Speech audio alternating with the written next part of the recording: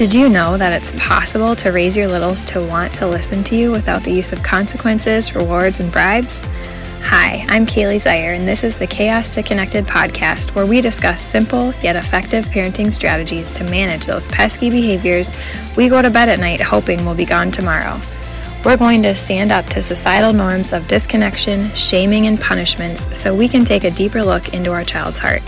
It's there you'll find connection, and there where you'll find more peace, obedience, respect, and joy. So what are you waiting for? We know those behaviors aren't going to go away on their own. Let's dive in. Hey there, and welcome to the Chaos to Connected podcast. Today I am going to be sharing with you what to do when a child is having an outburst. That was the most voted on episode choice on my Instagram page. So if you ever want a say in what I share, please either go send me a message on Instagram, send me an email. I would love to know what it is that you need help with, because that's why I do this, right? Because I want to be helpful to you. So if there's anything that is on your heart or mind that you are like, I could just really use some guidance here, please go share it with me or follow along. And when I put up a poll, you can put your voice to it. I would really love that, because sometimes I have so many different thoughts of what I could share, and it's really helpful to know like what it is that would be helpful to other people. So anyway, today the choice was what to do when a child is having an outburst. And so I have 3 tips for you. The first one, take a deep breath, is to remain calm. So I know that some of you are probably thinking, well, that's great. I don't know how to do that, or I can't do that, or I can only do that for a little bit, and then I literally just can't continue. And I just really want to encourage you, because I think that this is the key. Your child can have all the behaviors in the world, but if you can really figure out how to manage your own triggers, you are not only going to improve your child's behavior, you are also creating a foundation for their emotional well-being for the rest of their life. And so that might feel overwhelming if you're listening to it, because you're like, I can't do it. But I have just really noticed, as I have been extremely diligent and consistent about really trying to, like, I've been working on managing my triggers for a long time. I mean, longer than I've had this podcast. But really recently, we have been home together. I'm not taking care of my grandparents anymore, and we are venturing into homeschooling for now. And so I've just had all this extra time with my kids, and I know some people are like, that's too much. I need a break. I have just been really honestly loving it, because I am getting the extra time. We don't have the hurry to really work on building this character and teaching my kids how to interact and how to problem solve and how to resolve conflict in my personal choice, right? If this isn't your situation and your kids are at school or you're working or whatever, that's totally fine. Do this in the pockets of time that you are with them. So if that's evenings, mornings, weekends, if you have a different schedule, whatever that looks like, you can be doing this. And it is so, so, so helpful. One of the key factors in your child's ability to, or just like overall emotional health and wellness, especially in terms of anxiety and depression, is your response when you are upset or your child's upset, your reaction, your ability to help your child through their emotions and to kind of guide them into what to do. And so that's why I just think this is so important. But what I was getting at and kind of talking about personally, what's been going on, is that I've just noticed such a huge transformation in my oldest, who is 6, and his interaction with his 3-year-old brother. Because I think we know 3-year-olds, and they tend to, they're working on their own control and their own voice. And I've just seen him so many times just stay regulated, and I know that it's because of the effort that I've been putting in, and I know it's an effort. And I know it's even more of an effort when you don't feel like you can remain calm, because, even sometimes I will think like, oh, I just want to do it the easy way, or just give in or not hold this boundary because then it's going to be all these feelings, I'm sure you know what I'm talking about. But when you can just do the hard work now, it is going to pay off tenfold, I promise you. And it's going to transform your child's ability to regulate as well. And I want to encourage you with this. I shared this in one of my posts this last week about how learning to manage your triggers, learning to have more patience and more understanding, having more capacity for these things is like a muscle. And something that I used to say to myself when I wasn't really there yet, where I am now, is I would think to myself, I'd be like ready to burst, ready to storm out, ready to be done with whatever's going on. And I would just say to myself, just one more minute. Just keep your mouth shut. Stay calm for one more minute. And that minute went by, and I'd do it again. And eventually the meltdown was over. And thinking about reflecting on how I felt when I did that versus how I felt when I just lost it, it was such a game changer. I think one of the biggest reasons we feel so guilty as moms is because we get in this cycle of reacting in ways that we don't necessarily want to be reacting, but we don't know how to change that. And so then we keep going in this cycle of reacting, responding in ways we don't want to, feeling guilty because we didn't want to respond that way, but then not knowing what to do. And so if you can just tell yourself, just one more minute, and really think about it like a muscle, because if you're going to the gym and you go one time, you're not going to come home with, shredded abs or something. It takes consistent effort at the gym to build muscle. And it's the same thing with managing your big feelings, because we have them. We're supposed to have them.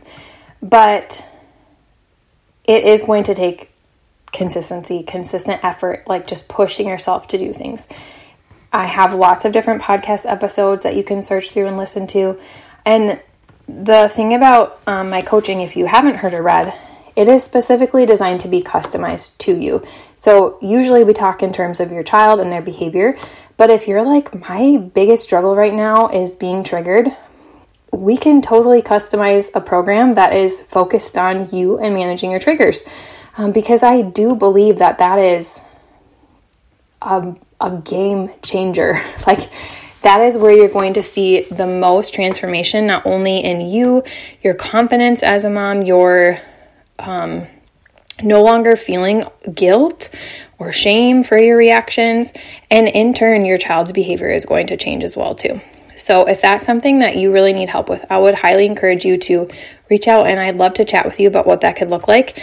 There's no pressure or anything. If you reach out, you don't have to decide right then and there.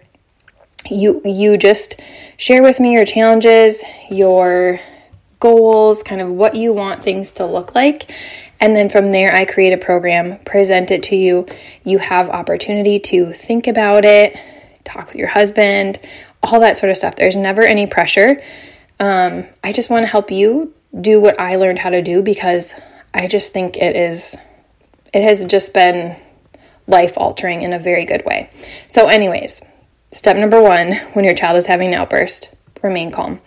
Step number 2 is to remove your child from the situation. So this might seem obvious if you're in Target or something, but I would encourage you to do it if you're in your home or somewhere else.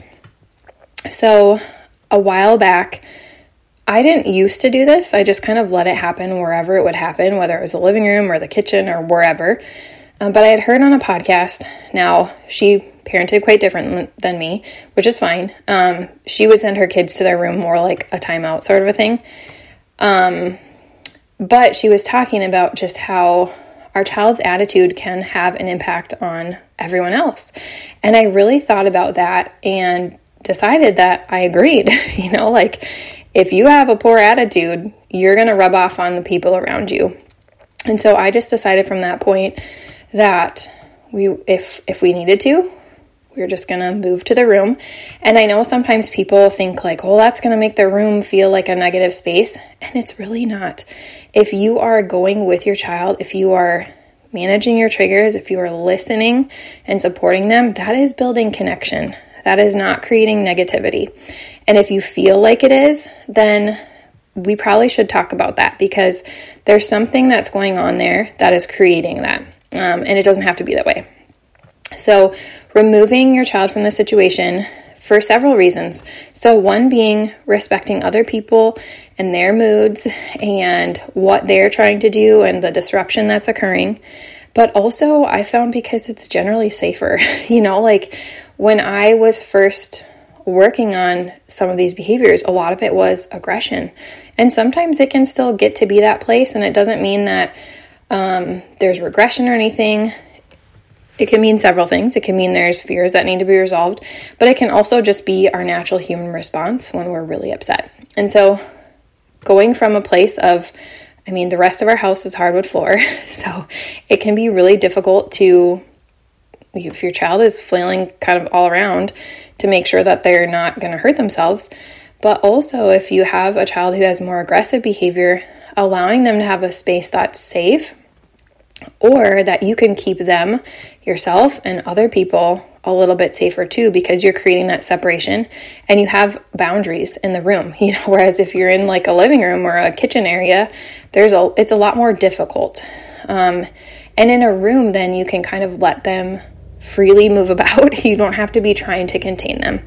And so I do this all the time, really, unless it's like, just kind of like a really short meltdown or like some whining or something. But if it's a full-on outburst, we do go to the room. And I just also want to encourage you, as you're transitioning your child to the room. Now, if it is occurring like it occurs here, my kids aren't like willingly walking to the room. I do need to physically move them. And I think something to really think about, especially if you struggle to manage your triggers, is to really try to be as gentle as possible when you're moving them, because sometimes when we are really frustrated, we can be using more force. And what that's actually teaching your child is when we're upset, we use force. And so just really trying to keep that in mind and hold yourself back if you feel like you tend to do that when you are more triggered or frustrated. And then lastly, number 3 is to listen through to the end. So allowing your child to work through the feelings that they need to work through. Our kids aren't just going to cry. I feel like we have this perception that our kid is crying just like for our attention or, to get something. And kids don't just cry. They don't just cry if there's not a need there. And even if they're crying because they feel like they aren't getting attention, don't you think that's something to work through? There needs to be repair and connection there. And it's probably not only about that. There's probably other underlying root causes that are buried deep in their heart that need to surface. And so just really taking the time to listen through, your child will let you know when they are done, because they will stop.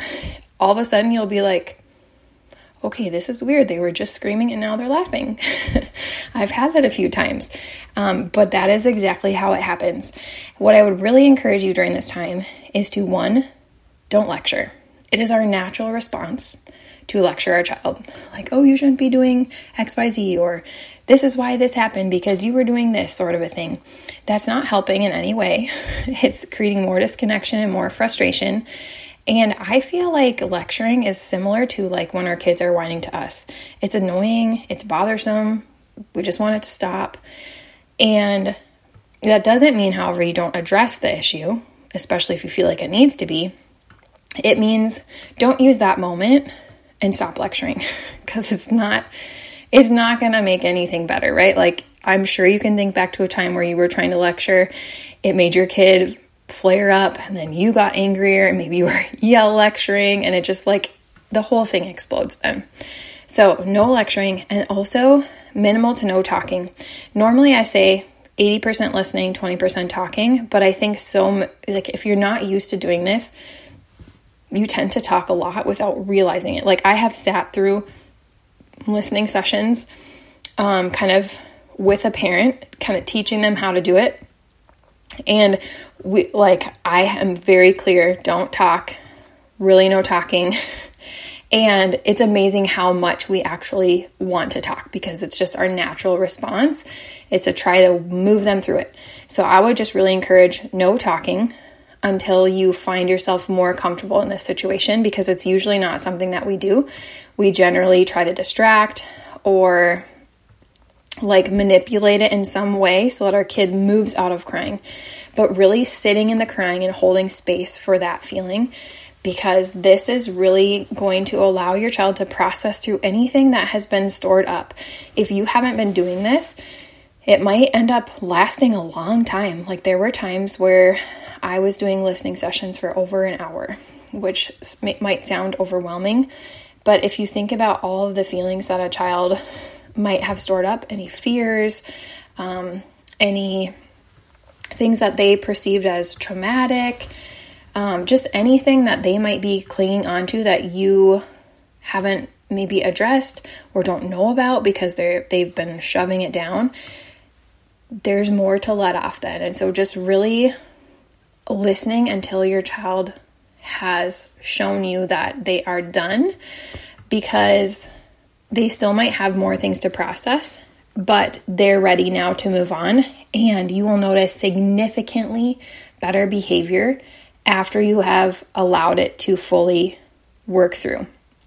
Sometimes what happens is we try to cut it off, or maybe you have to go somewhere. This has happened to me. Like I've listened and listened. It's like, okay, it's been 30 minutes. We really have to go. Like get in the car. Sorry. Knowing that we're going to have to continue at some point, but you will notice the behavior just continues.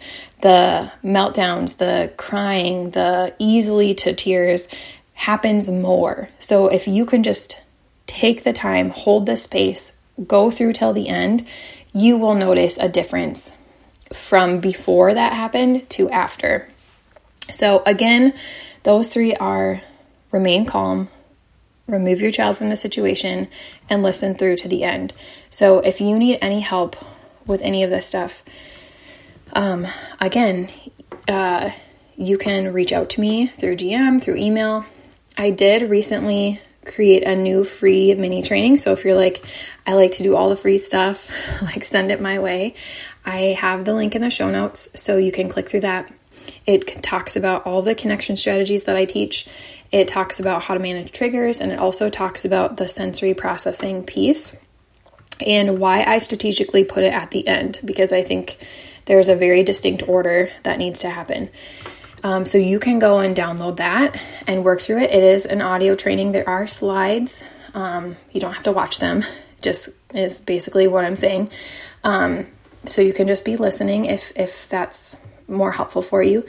And if you are like, okay, that was really helpful, or I want more, or I don't want another free training because I download it and I never get to it, and I just need somebody to tell me exactly what to do, when to do it, how to do it. Here I am, ready to help you do that. I only do have a couple spots open left because I stay at home with my kids. So I only have a certain amount of time. But I would really love to chat about what that might look like.